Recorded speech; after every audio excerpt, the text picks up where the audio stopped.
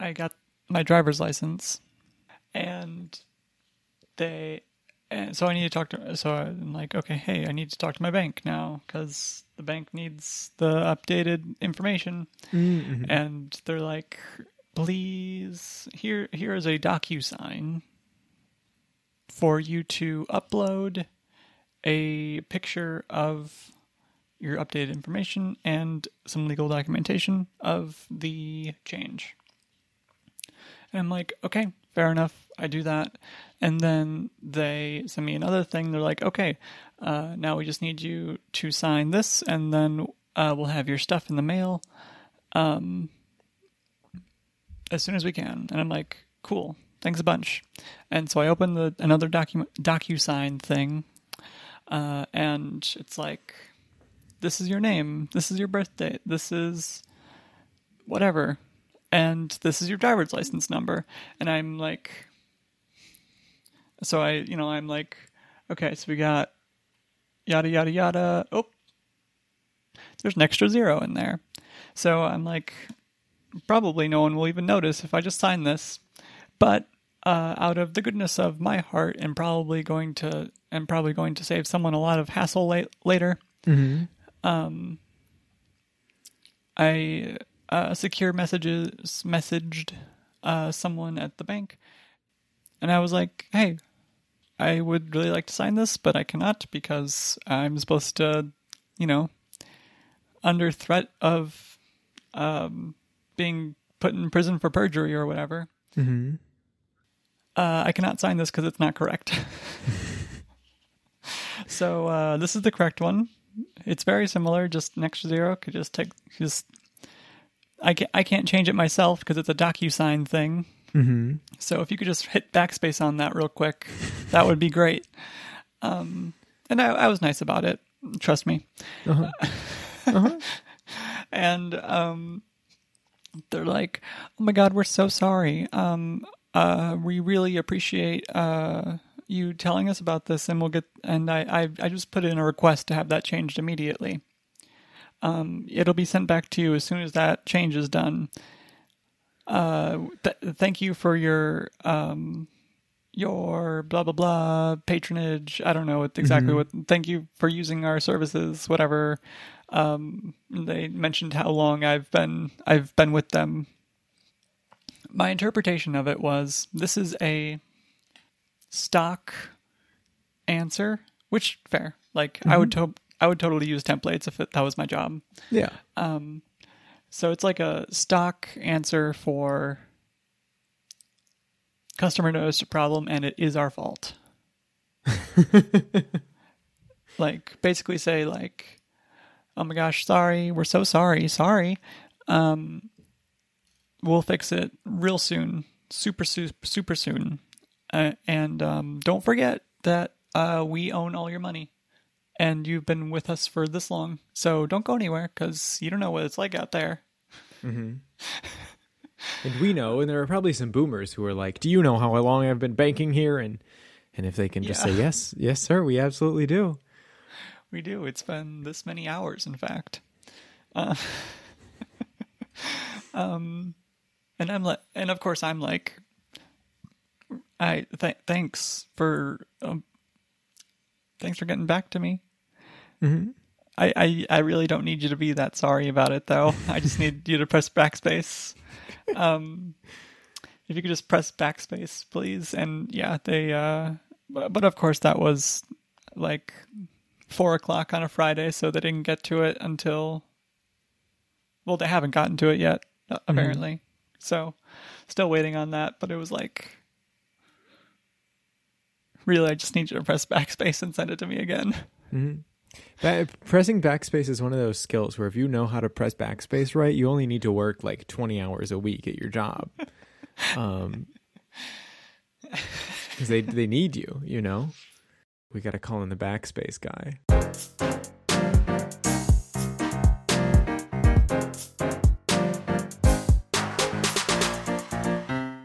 Hey, Zach. Hey, Liz. I have some follow-up. Okay. So last episode I was talking about my issues getting all these things to work. a bunch of different really annoying problems kept popping up. But the gist of it was that I have the MX Master 3 from Logitech mouse. Mm-hmm. And it's a very fine mouse. I like it a lot. It has a lot of buttons, and I have the buttons do things. And I was using the Logitech app for assigning buttons, which is called Logi Options. And I was having some issues, though, because the video game Minecraft is a virtual machine, and the Minecraft is a Java application. Java runs in a virtual machine, so the Logi Options app just kind of ignored it, so I couldn't assign app-specific buttons to Minecraft, which was annoying. So I went through kind of a journey trying to get everything working with basically something different broke every time I tried to do something else, try to fix it. But I finally found a solution. And that solution is, of course, Better Touch Tool. It's what I should have just gone with in the first place. It wasn't a matter of not having it. I've had it for a long time and use it all the time. But I didn't know that. So if you are trying to do something similar, here's what I did. Mm-hmm. What you need to do if you have an MX Master 3 and you would like the thumb button, or rather the horizontal button, as it's known, to not just press Alt-Tab. That's the only thing it does if you have the Logi Options app uninstalled. And you would do that because the Logi Options app kind of sucks compared to Better Touch Tool. And it grabs all the inputs and doesn't let Better Touch Tool have them. So you need to uninstall that. Get it out of here. And then you open your Better Touch Tool and go to All Apps. And don't go to Normal Mouse. Don't go to the Normal Mouse dropdown. That's for charlatans. And that's mistake number one. Number one is thinking that the mouse is acting as a mouse. Please tell me it's a MIDI trigger. No, it's a keyboard.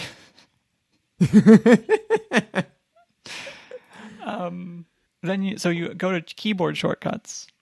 You add a trigger and set it to the key command that your horizontal button triggers, which in my case is Command Tab. I said Alt Tab before, I meant Command Tab.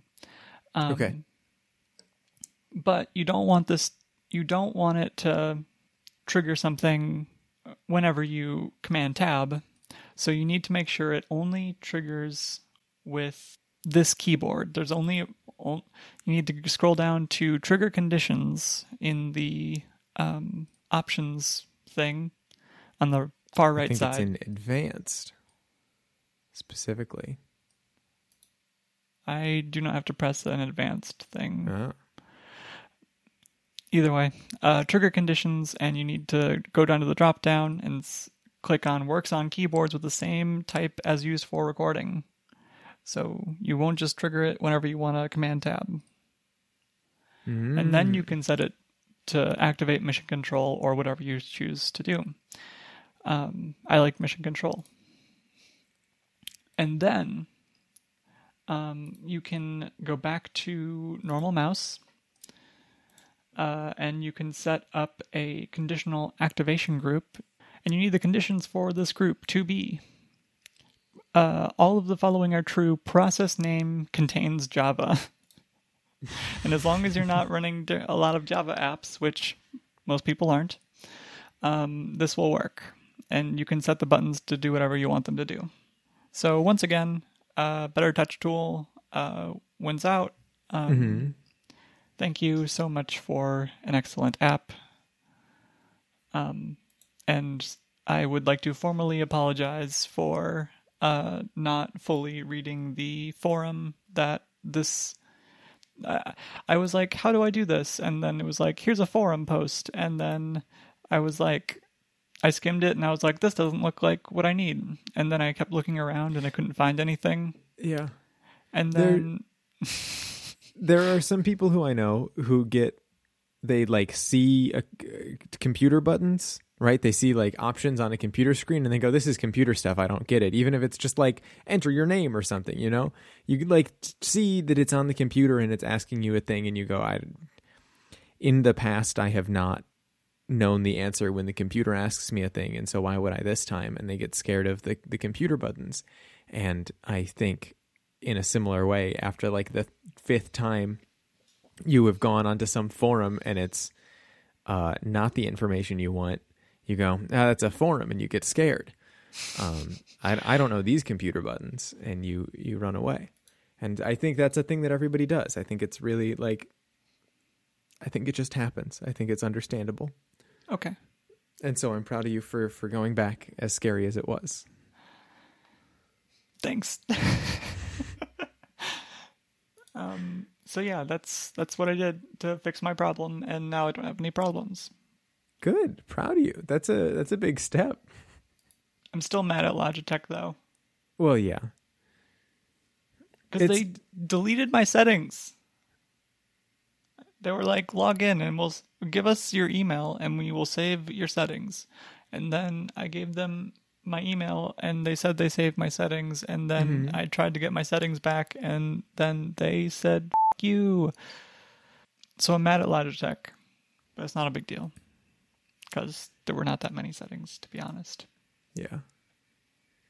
And now you've got to do them all in Better Touch Tool anyway. Yeah. I have not really looked into Better Touch Tool. I got it a long time ago for the window snapping.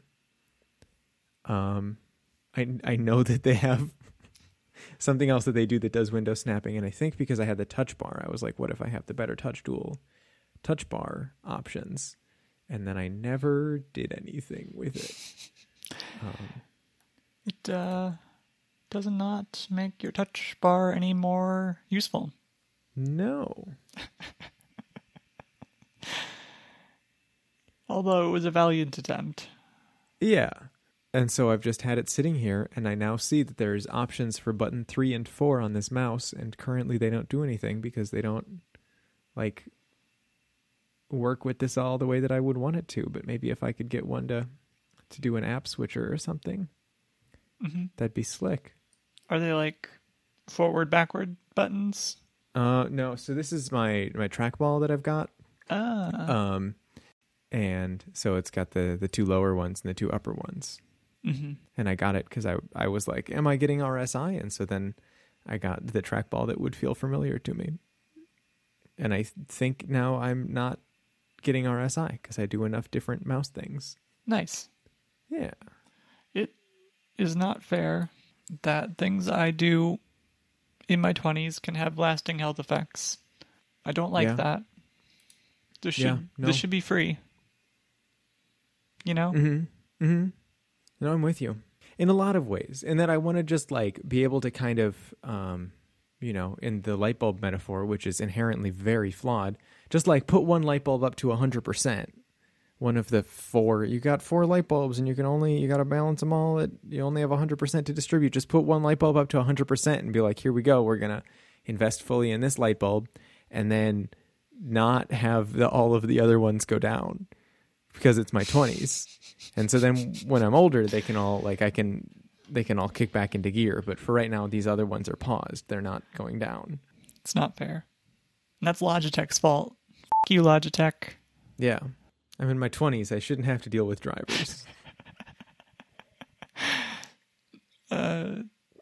My producer needed a webcam for new job or something.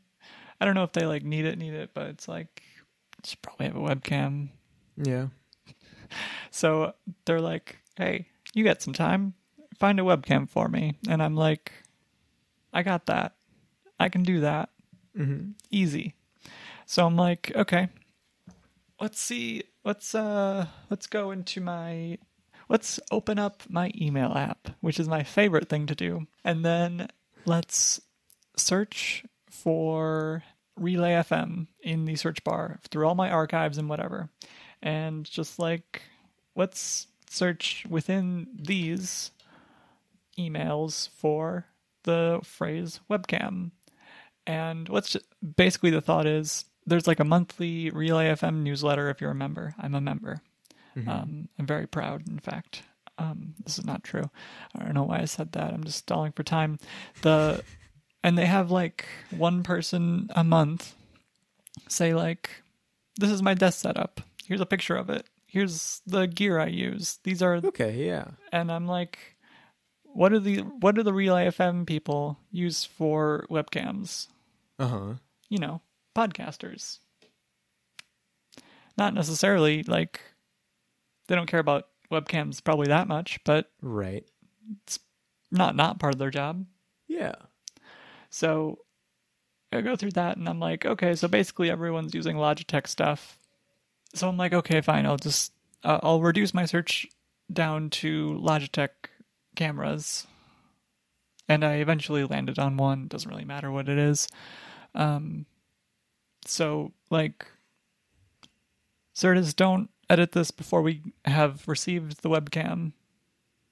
But, so I'm not actually mad at Logitech, obviously, but.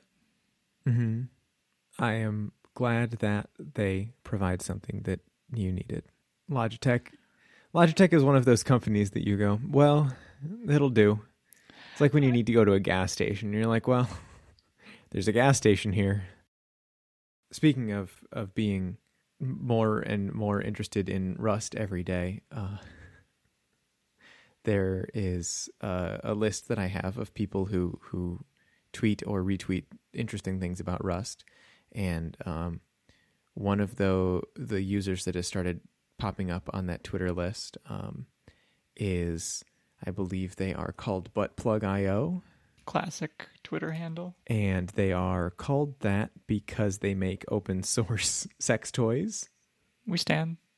And the tweet that made them first pop up in my feed was that they were on the Rust Reddit, and somebody said, hey, do you guys mostly use Rust for the front end or the back end? And buttplug.io said...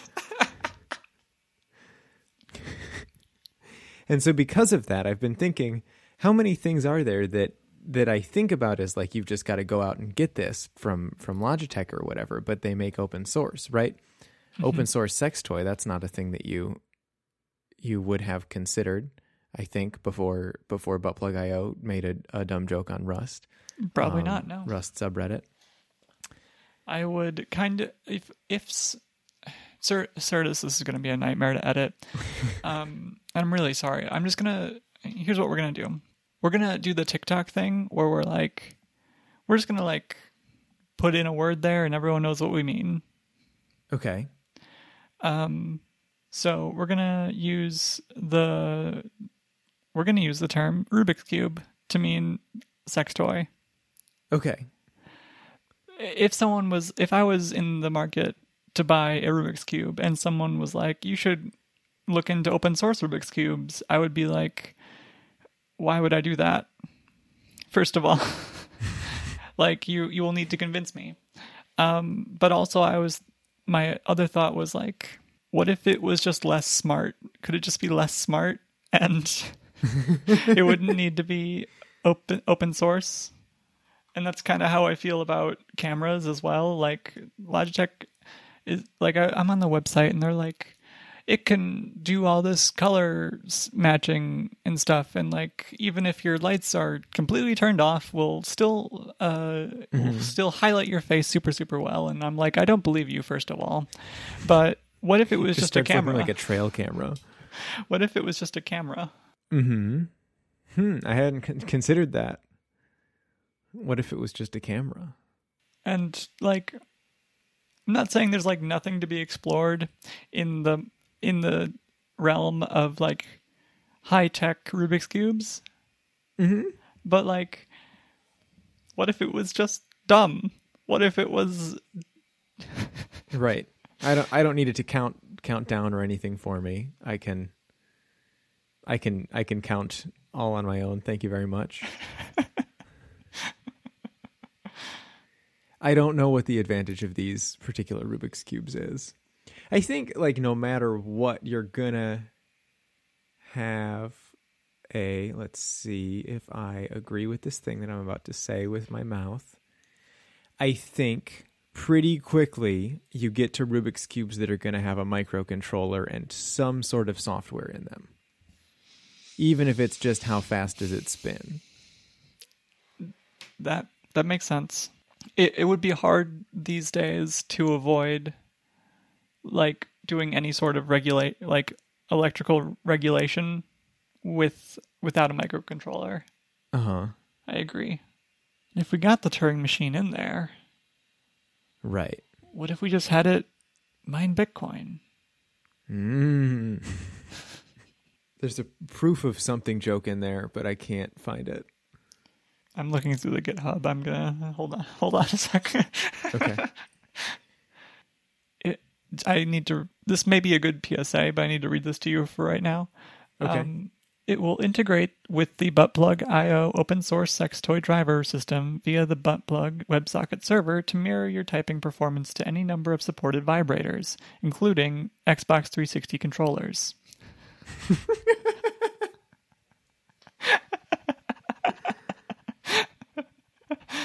Which I'm sure Microsoft is extremely happy about. I'm pretty sure you can buy something like that on Steam. You just set the Rumble Pack on your connected controller to, whatever configuration you want. Wait, no, don't, no, please no. I hate this. No, please stop. What's up? There's a Rubik's Cube integration for Minecraft. I hate it.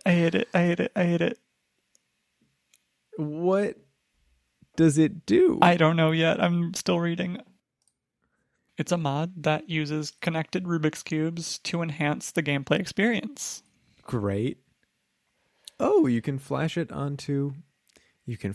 can't you? Huh? Onto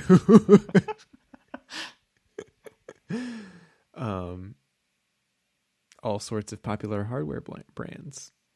So it's not that you buy the cube from them in particular, it's just that it is something that can be installed. It's like OpenWRT.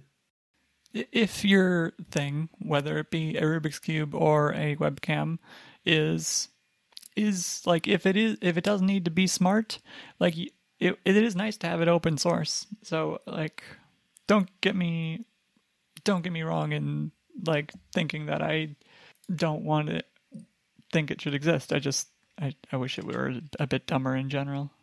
That's fair. So from that I then started looking at mice and thinking there's probably an open source mouse, and there's a handful of open source mice, and that's pretty cool. But it also is so much more expensive than a normal mouse, and I don't even need one right now. So it's interesting that it's more expensive. That's what happens when you pay for labor or something. And every time I start thinking about mice, then I have to start thinking about mechanical keyboards, because it truly is only a matter of time before I get one. I just am not sure what scale. Watch a few Mike Hurley streams, see if putting it together is for you. So one day we will be free of Logitech, because all of our mice and webcams and Rubik's Cubes and everything will be open sourced. But until then, I'm glad that Better Touch Tool is there to hack around it. Me too. It's true. It's truly a fantastic app, and if you do any sort of, things that could be considered power usage of a computer, of a Mac, then I recommend Better Touch Tool. And the thing is, Better Touch Tool has a lot to be hacking around, right? Computers generally have a lot to hack around within them. There's a lot that you go, oh, okay, well. Better Touch Tool, Rubik's Cube support. These are thoughts. Yeah. These are thoughts. Yeah. You could probably call to an API or something. Or I bet Home Assistant. I bet you could get your Home Assistant set up with your Rubik's Cube. When your vacuum needs emptying, it rotates your Rubik's Cube really fast.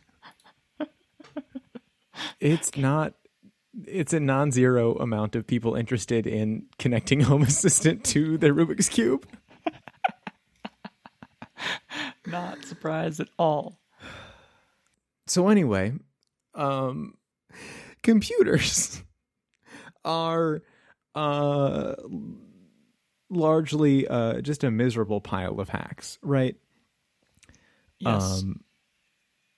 And we have done a lot of work since the 1980s to turn them into something that you can like kind of rely on. But there's still a whole lot of like, well, this is just most of the time it works, and that's fine. I saw a blog post the other day of somebody just cataloging all of the bugs that they encountered in a week. And I was like, there's no way that that's true. And then they listed a couple, and I was like, yeah, I've seen those. And then the next day I was like, I opened up my Instapaper app, and it was just white because it does that sometimes. If you like don't exit the session correctly, it just is a white screen.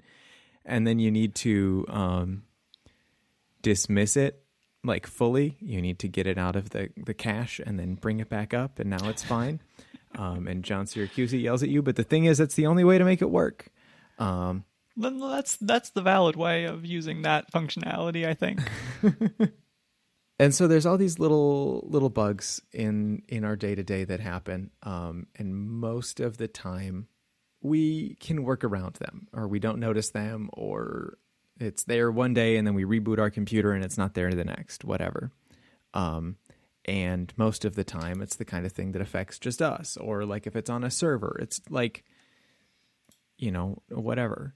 The server for your local gym is down for a day, and you go, hey, your server's down, and they'd figure it out and they get it fixed back up, and problem solved, but sometimes things at a larger scale than my Instapaper app isn't working. Sometimes for 6 hours straight, Facebook's entire network gets disconnected from the rest of the internet. And that's just a thing that happens. You just got to be like, well, yeah, computers just kind of do that sometimes. Let's see if it works tomorrow. They are indeed a miserable pile of hacks, and this is one of them. And we put a whole lot of trust into this one thing in a way that, like, if my gym website goes down or Instapaper, even if it's totally stopped working, I would like lose a little bit of information about articles that I promised myself I would read and was lying about. And when Facebook goes down and Facebook's associated services, like businesses can't operate some of them because they have been convinced that the best way to run all of their operations and all of their ordering and all of that is through Facebook. And it sure simplifies things some of the time, and it makes free things that would otherwise cost money because that's how the ad-supported internet works.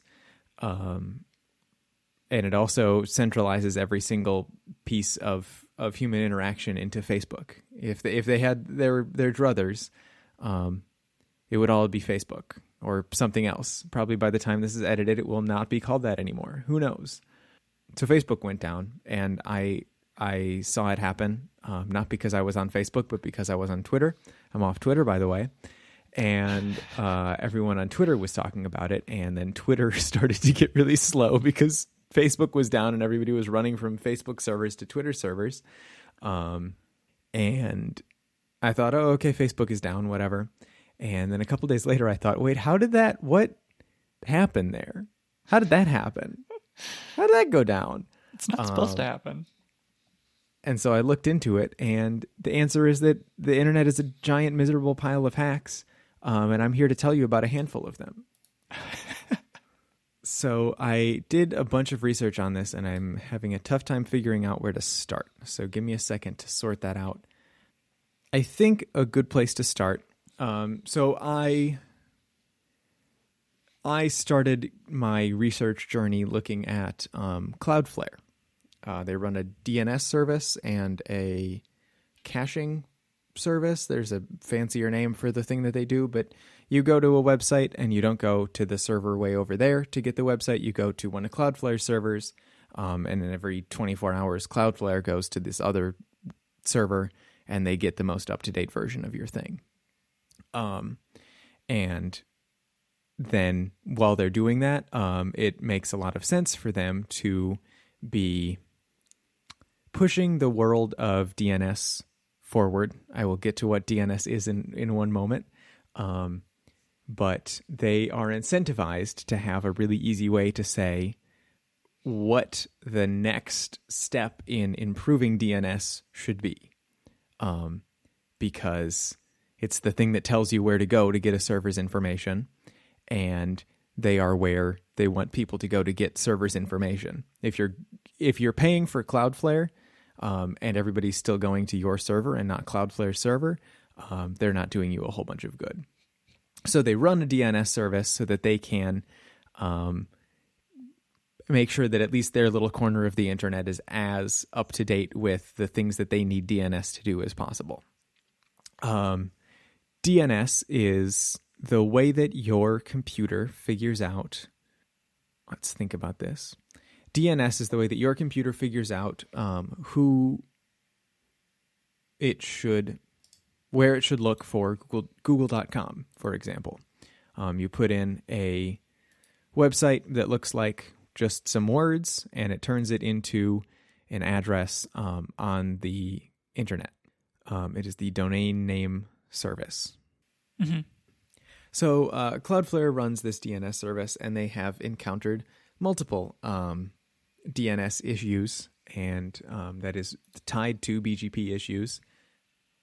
They've got a handful of different articles about times that BGP has gone wrong. So I'm not even going to start with the Facebook one, because there's one older one that I think is a great illustrative example to the ways that we all just hope that the system works just fine. So in June of 2019, Verizon and a single program to do BGP optimization knocked large parts of the internet offline for a day.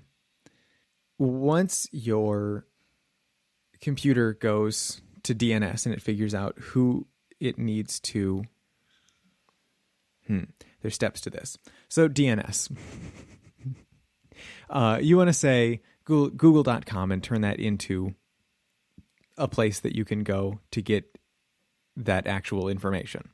Mm-hmm. But the way that your computer does it is it asks your Wi-Fi router, because chances are your Wi-Fi router has had 5 people going to it and saying, hey, where's Google.com? And if in the last hour it's gotten a valid result, it doesn't have to go all the way through the whole internet to figure out where Google.com is. It can just use the last answer that it had. But if you're going to a new website that your local router has never seen, then you go to higher level domain name resolver, and you just continue doing that until you get to result or to the knowledge that there is no result. And so that is set up in a hierarchical way, that your router goes to a slightly larger DNS system, and then that one, if it doesn't know the answer, falls through to another one. It is like a cache is another thing that computers do that operates in kind of the same way. You look for a result, and if you can't find the result here, you look in the next place you think it might be, and you keep looking in larger and larger places until you get the result that you want. Mm-hmm. And then once at some point you get that result, if it's a real result, if it's a real address, you can follow that address. You say, okay, it's going to be 4 numbers. 10.0.0.1 is a very bad example because that is a local network. How'd you know my social security number? Then your computer needs to go through that same hierarchy to figure out how to get to 10.0.0.1. And so first it asks the first router that it knows. It goes to your home router, and it It says, hey, where's 10.0.0.1? And it says, yeah, I'll connect you up to them. It's that away. It's that direction, and then it points to whoever your internet service provider is, probably, Charter or Spectrum or Time Warner, Verizon, somebody like that. And they go, it's that away. That's where that is. And it's a really easy task for your router because there's only a couple directions it can go. It's either all of this stuff on your home network. You want to connect to another server on your home network, it goes, it's that away, and it points back into the network. And then you want to connect to anything else, it goes, it's that away, and it points to the rest of the world. And so that's a pretty easy table to keep track of. You've got this direction or that direction. And where the complexity comes in is once you step one outside of that, you get to your internet service provider. And it still says, okay, I want to go to 10.0.0.1. And now Charter has to know, okay, everybody who's 10.0. anything is this direction, right? It's in the US or something like that. And the internet is made of a bunch of collections of the first two numbers or the first one number or whatever are in an area that you can just kind of throw this over to whoever handles the 10. anything, and they'll handle it. And you don't need to know what they're going to do with it afterwards. And so the whole internet is just a bunch of going, I don't know, I think it's over that way. But like really, really fast. Yeah. Something that might be useful to mention is that, I mean, if you're curious about this kind of thing, like, you should not be learning it from us if you're like actually trying to learn more about DNS. But like, if you're like, how do they like make sure that it doesn't go forever? Because like, what if two servers point back at each other? Like, there's a timeout. It's like, if it bounces more than 5 times, I don't want it. Right. Yeah. Or it can be more than 5 seconds or whatever. There are different metrics where that happens. And if you're curious about what path your ping takes, you can actually, the way they do that is actually really interesting. It goes, your computer just kind of, there's the traceroute command. Okay. And the way that works is it sends it to your router, and the router's like, this has a timeout of 0. So, no, I didn't find it. Oh. And then your computer says, okay, same request, but timeout of 1. And then your ISP is like, nope. By the time it reaches the ISP, it's at a timeout of 0. Yeah, basically. And then it just keeps going down that line until you get there. So you can trace what locations it bounces around to just by setting the countdown to different intervals in succession. Huh. And each time they say nope, they say, I am your ISP, and I say nope. Yeah, basically. That's how I understood it, at least. Cool. Yeah, I didn't know that. That's cool.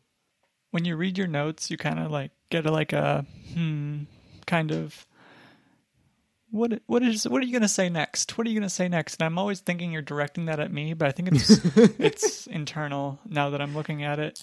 Yeah. But I see you like kind of shift into reading your notes, but it looks like you're looking at me through the webcam.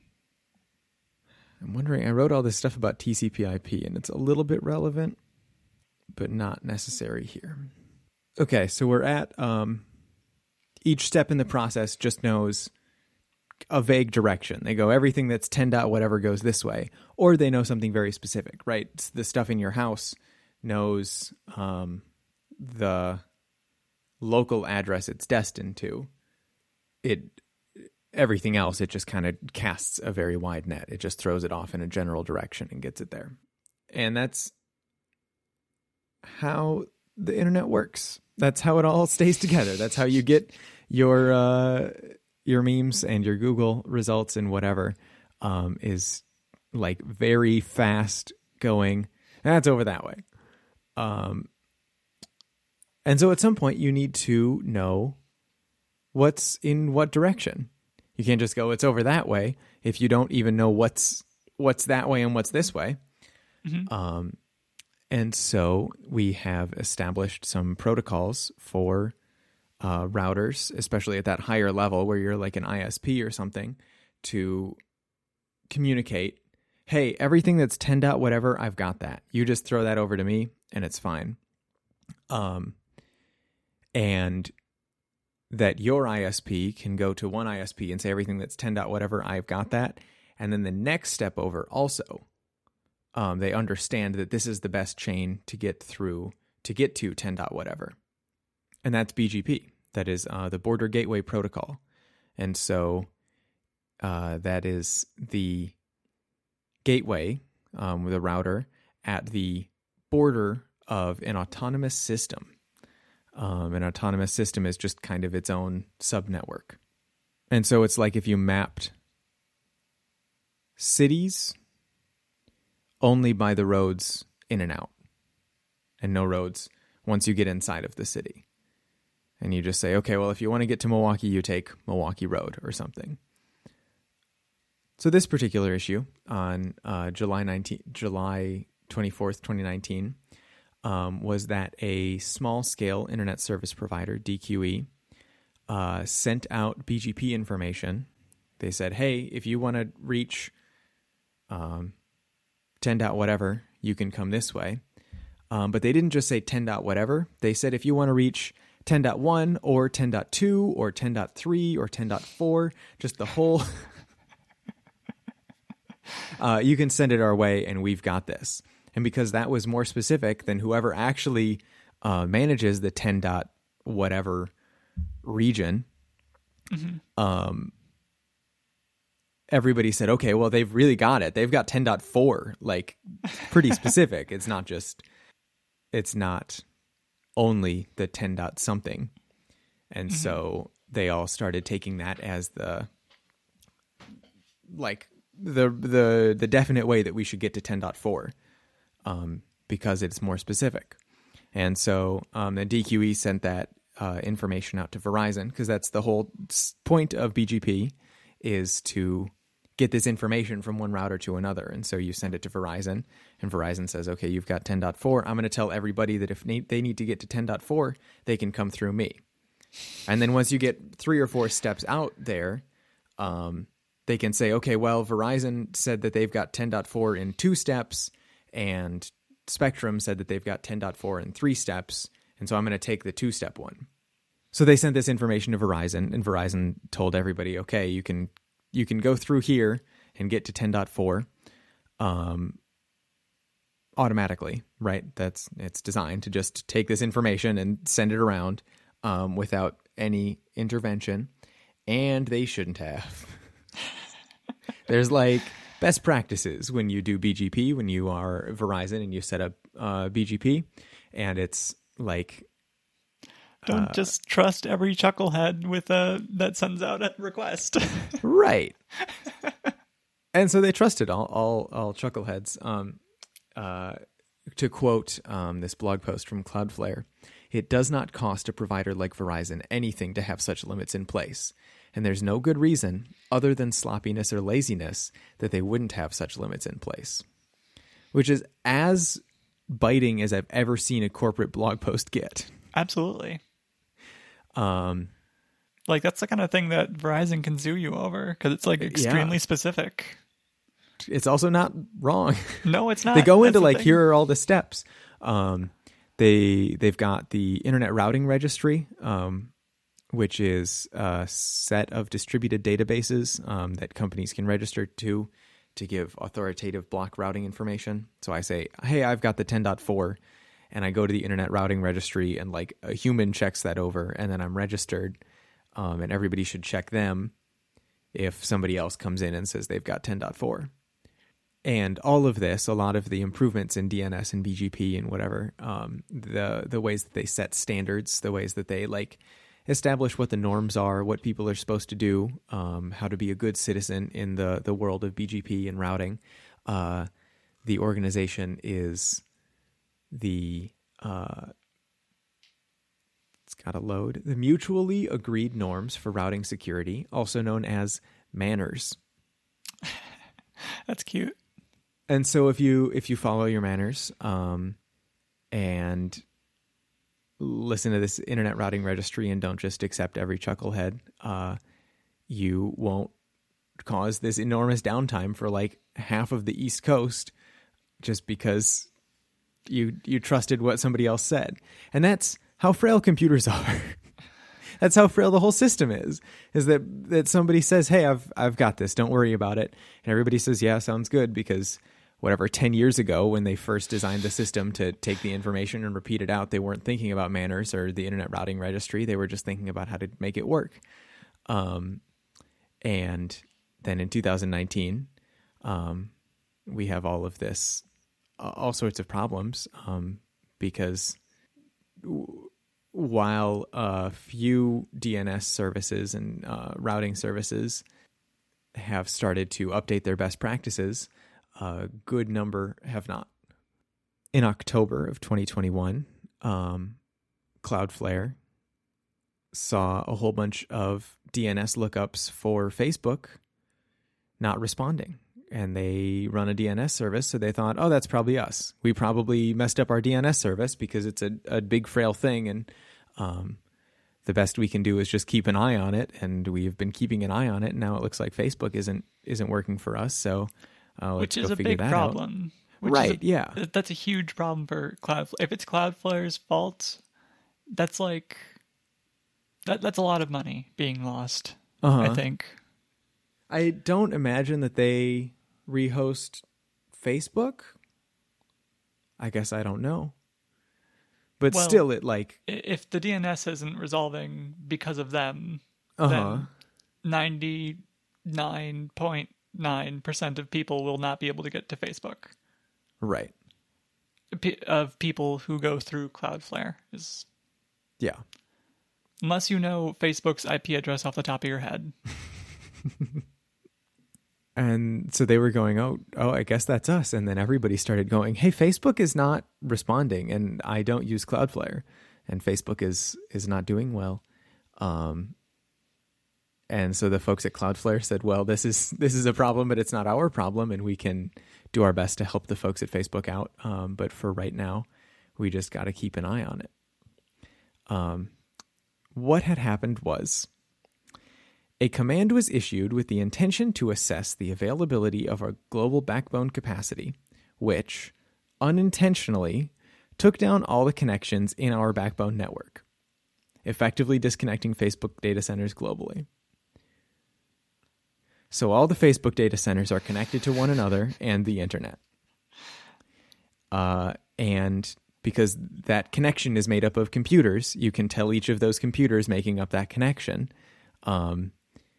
hey, like, make sure that you can connect to everybody that you're supposed to and whatever. Or you can say, make sure that you can not connect to everybody just for fun. The system was supposed to prevent commands like that, but the code that was supposed to prevent bad commands had a bug. They accidentally exploited their own code. A miserable pile of hacks. Yep. Yep. Facebook's DNS servers were in an autonomous system, and that autonomous system was being advertised to the outside world by BGP. But they stop advertising that you can reach them through BGP when they can't connect to the data centers, because they might have out-of-date info as far as what the DNS servers point you to and that kind of thing. And so they stopped advertising how to get to their DNS servers, and because it's a hierarchical thing, eventually people's information on where Facebook was became out of date. They said, hey, Facebook, where is Facebook? And they stopped getting answers. And the biggest deal, is that Facebook said, "Hey, Facebook, where is Facebook?" Their internal tools for debugging, for figuring out what's going on, required DNS. They didn't have hard-coded IPs. They just said, "Hey, go to whatever uptime.facebook.com to see what the uptime status is of these servers." And then once they had kind of sussed out what had gone on, they ran into the issue that their routers were designed to be secure. Also, their access into the buildings required DNS.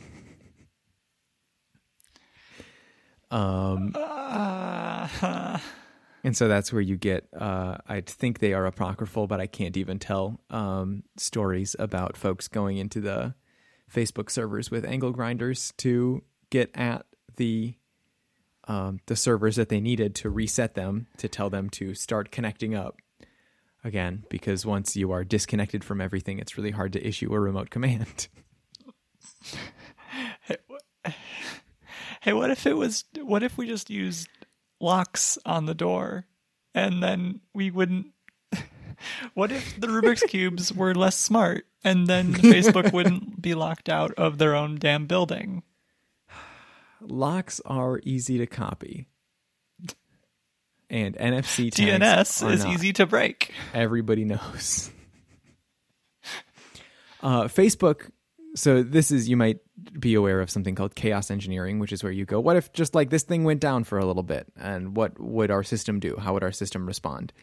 And you just like have some computer set up to simulate another computer being offline now. And it just decides at random, so you aren't leaning too heavily on this or that thing existing. It just goes, this computer's offline now, what do you do?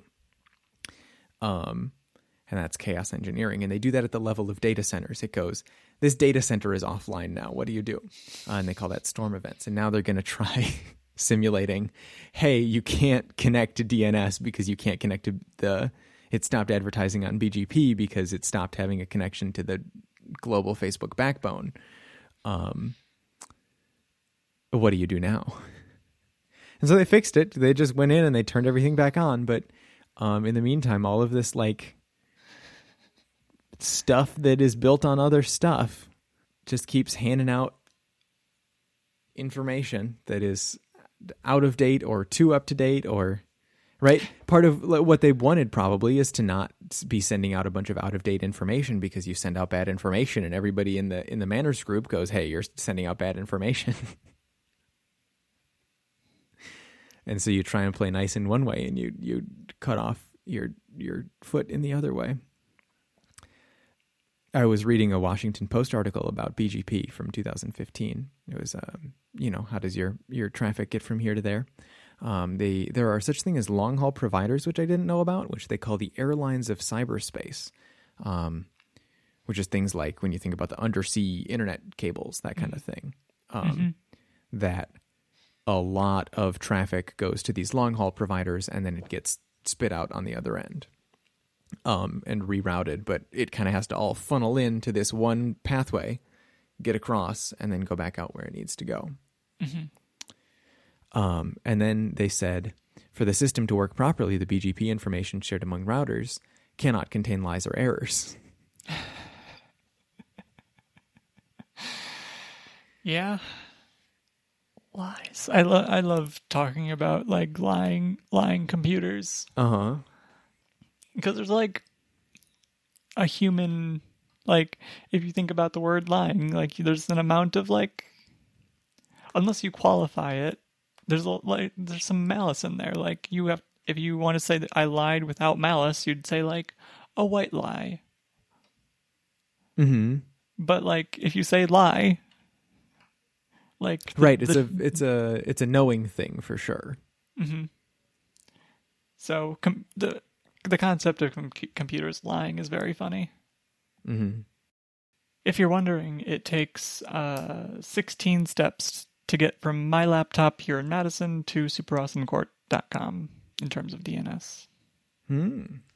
It goes to my router, and then the router does some stuff, sends it to Charter, And then Charter does some stuff that appears as asterisks for me in my traceroute program. Ooh. So not sure what's happening there, but eventually The gets secret sent routers. gets sent to Michigan, and then back to Wisconsin, then Minnesota, then Minnesota, then Minnesota, then Minnesota, and then Illinois, then Montana, then Illinois, then Texas, then Texas, then Linode. Then Linode does some asterisk-y things. And then finally we get to my server, superawesomecorp.com. And all that happens in, looks like 0.06 of a second. It's a pretty impressive pile of hacks. I'll give it that. It is hilarious that Michigan, Wisconsin, Minnesota, Illinois, Montana, back to Illinois, Texas. Those computers are lying. I bet that's what's going wrong. It could be. Most of those are Charter servers. So, and Charter doesn't have to follow rules because it is a monopoly. You don't Sure need is. manners when you have all the power. Yeah. Incredible what happens when you allow someone to be single-mindedly devoted to a single purpose, which is squeezing people who need connection to the internet. Wild how that drives perverse incentives and does not lead to the best customer care. So speaking of the perverse incentives of the single-minded pursuit of one or very few outcomes, I finished reading Seeing Like a State a while ago. It's a very good book, and it is a lot about the ways that when you try to optimize for a single thing, you have to ignore a lot of other things, especially when you try and do it at the level of a state or a large company or a bureaucracy, right? Any large enough system, you get to the top and you have to ignore a lot of things. If you're just looking at one or two variables, that is enough for you to hold in your head. And so maybe hierarchies are not a great way to organize people. Who could say? I haven't read, I think there's other books by the same author. But for sure, you get some bad outcomes when you're pursuing just a single thing, especially as a state with violence behind you. Brasilia is the federal capital of Brazil. It was founded in 1960 to serve as the national capital, and it was a planned city with some very particular modernist architects behind it. And the thing about modernist architects in the 1960s is that they all imagined that a wonderful egalitarian society, we would all be in the exact same kind of building, and that would be great for all of us, and the streets would be so wide that you never had traffic and nobody needed to be a pedestrian anywhere. And what else did 1960s modernist architects believe? Oh, that parks need to be enormous parks with nothing in them and nothing bordering them except roads. And all of your purposes should be singularly clumped into an area. So all of your shops should be by all of your other shops, and all of your homes should be by all of your other homes, and all of your bureaucracy should be by all of your other bureaucracy. All of your industry should be by all of your other industry, but Brasilia didn't have a lot of industry because it was built up to be just a federal city. Like think Washington, D.C. There's not a whole lot of industry going on in Washington, D.C. It's largely politicians and lobbyists and NGOs and museums. Sure. And the other thing about 1960s modernist architects is they were wrong.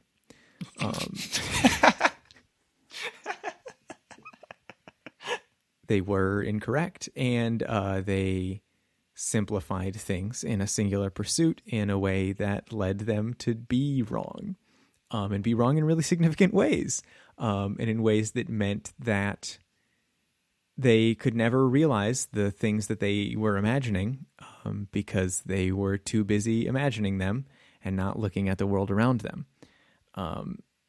So I think the classic example with Brasilia is that they said everybody, it's going to be this egalitarian thing. All of the bureaucrats are going to live in exactly the same style buildings, and they're going to be apartments or condos, or I don't know what the ownership style was, but everybody's in the exact same buildings, and housing just looks like this, and housing is right by the main road, and then you get out of the house and into the main road, and then you drive to where you got to go, and we've got one road that goes from the housing district to the office district, whatever. Great egalitarian thing, and everybody needs to go just from the housing district to the office district. Nobody needs kitchens because everybody hates cooking, and especially in Brazil. People fucking hate cooking in Brazil. I think that might be a Le Corbusier thing. It might not be a Brasilia thing in particular, but definitely a modernist architecture thing, that they were like, everybody hates cooking, and so we're not going to build kitchens. You get a microwave or whatever. They imagined this place for sure, and then they needed people to build it, and all of the people who were building it didn't have anywhere to live while they were building all of the housing. Of course. And so in the book, he calls it a shadow city, a slum built up around the city in the places that were not planned yet, because it's this wonderful planned city, but at some point there's an edge to it, and at the edge, where nothing had been planned, all of the construction workers built up their own little shadow city so that they could get from the shadow city into the city and do all of the building. Which makes perfect sense if you're put in that position. Uh-huh. And the system and the structure is so large that there's no way that you could, as an individual or even as a somewhat large collection of people, be like, hey, your plan did not include us to exist, so redo the plan with us, please. That's not a thing that was available to them. And so that's one of the issues with Brasilia. And the other issue that is presented with Brasilia, and I was thinking about this, and I was reminded of... you were telling me about Thinking Fast and Slow, and about the way that they constructed an example, and they say, is this person a librarian or a feminist and a librarian? And you hear that, and you know the English language as it is used colloquially, and not in like some book that some guy wrote in England 200 years ago. And you know that what that means is this person a librarian who is not a feminist, or is this person a librarian who is a feminist? And you take a guess, and you say probably a librarian who is a feminist. And they go, ha, you are incorrect. I have outworded you. You see, you worded wrong in this hypothetical situation that I made. And you see, the horse, his name was Friday. Do you get it? Do you get it now? The glasses. Jared, Liz just put on her glasses to emphasize that the horse's name was Friday. And so the other example of why Brasilia is so bad, and not like, that there aren't neighborhood corner stores or anything, that's not the example that they use. It's that they went to the kids in the schools in Brasilia, and they had them draw houses or homes. They said, hey, draw a home, draw a house. And they drew like a square with a triangle on top of it, and like a chimney coming out of it, and the sun in the corner, and 4 windows, whatever. You think like, I'm a 5-year-old kid drawing a home. Here's what it's going to look like. It's going to look like that. Regardless of if you've ever lived in a square with a triangle on top of it. Yep. And they were like, well, you see, they hate the apartments.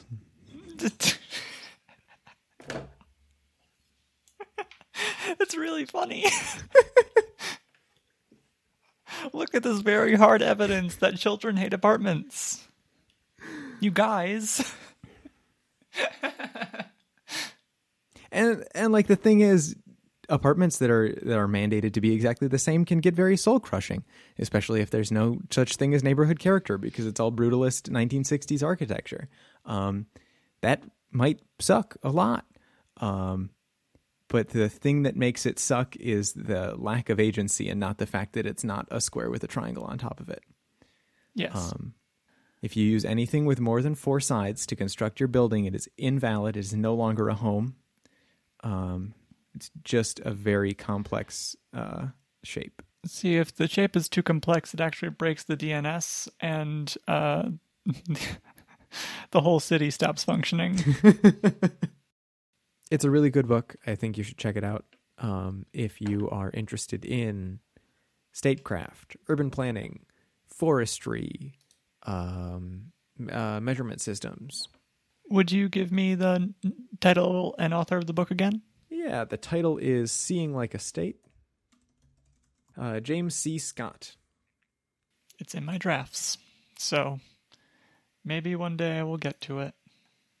That is an interesting place to put books that you want to read. Well, it can't go in Goodreads. There's too many books in there. And now, a PSA from the Worrying Bugs. Unfavorable Semicircle is the name of a series of channels on YouTube which garnered attention for the high volume and unusual nature of their published videos. The BBC has referred to Unfavorable Semicircle as YouTube's strangest mystery. This has been a PSA from the Worrying Bugs. Jared, if you were the one with the angle grinder outside of Facebook... Or if you know exactly how to get to 10.4 and I don't need to listen to anybody else, you can let me know about it. I'm on Twitter at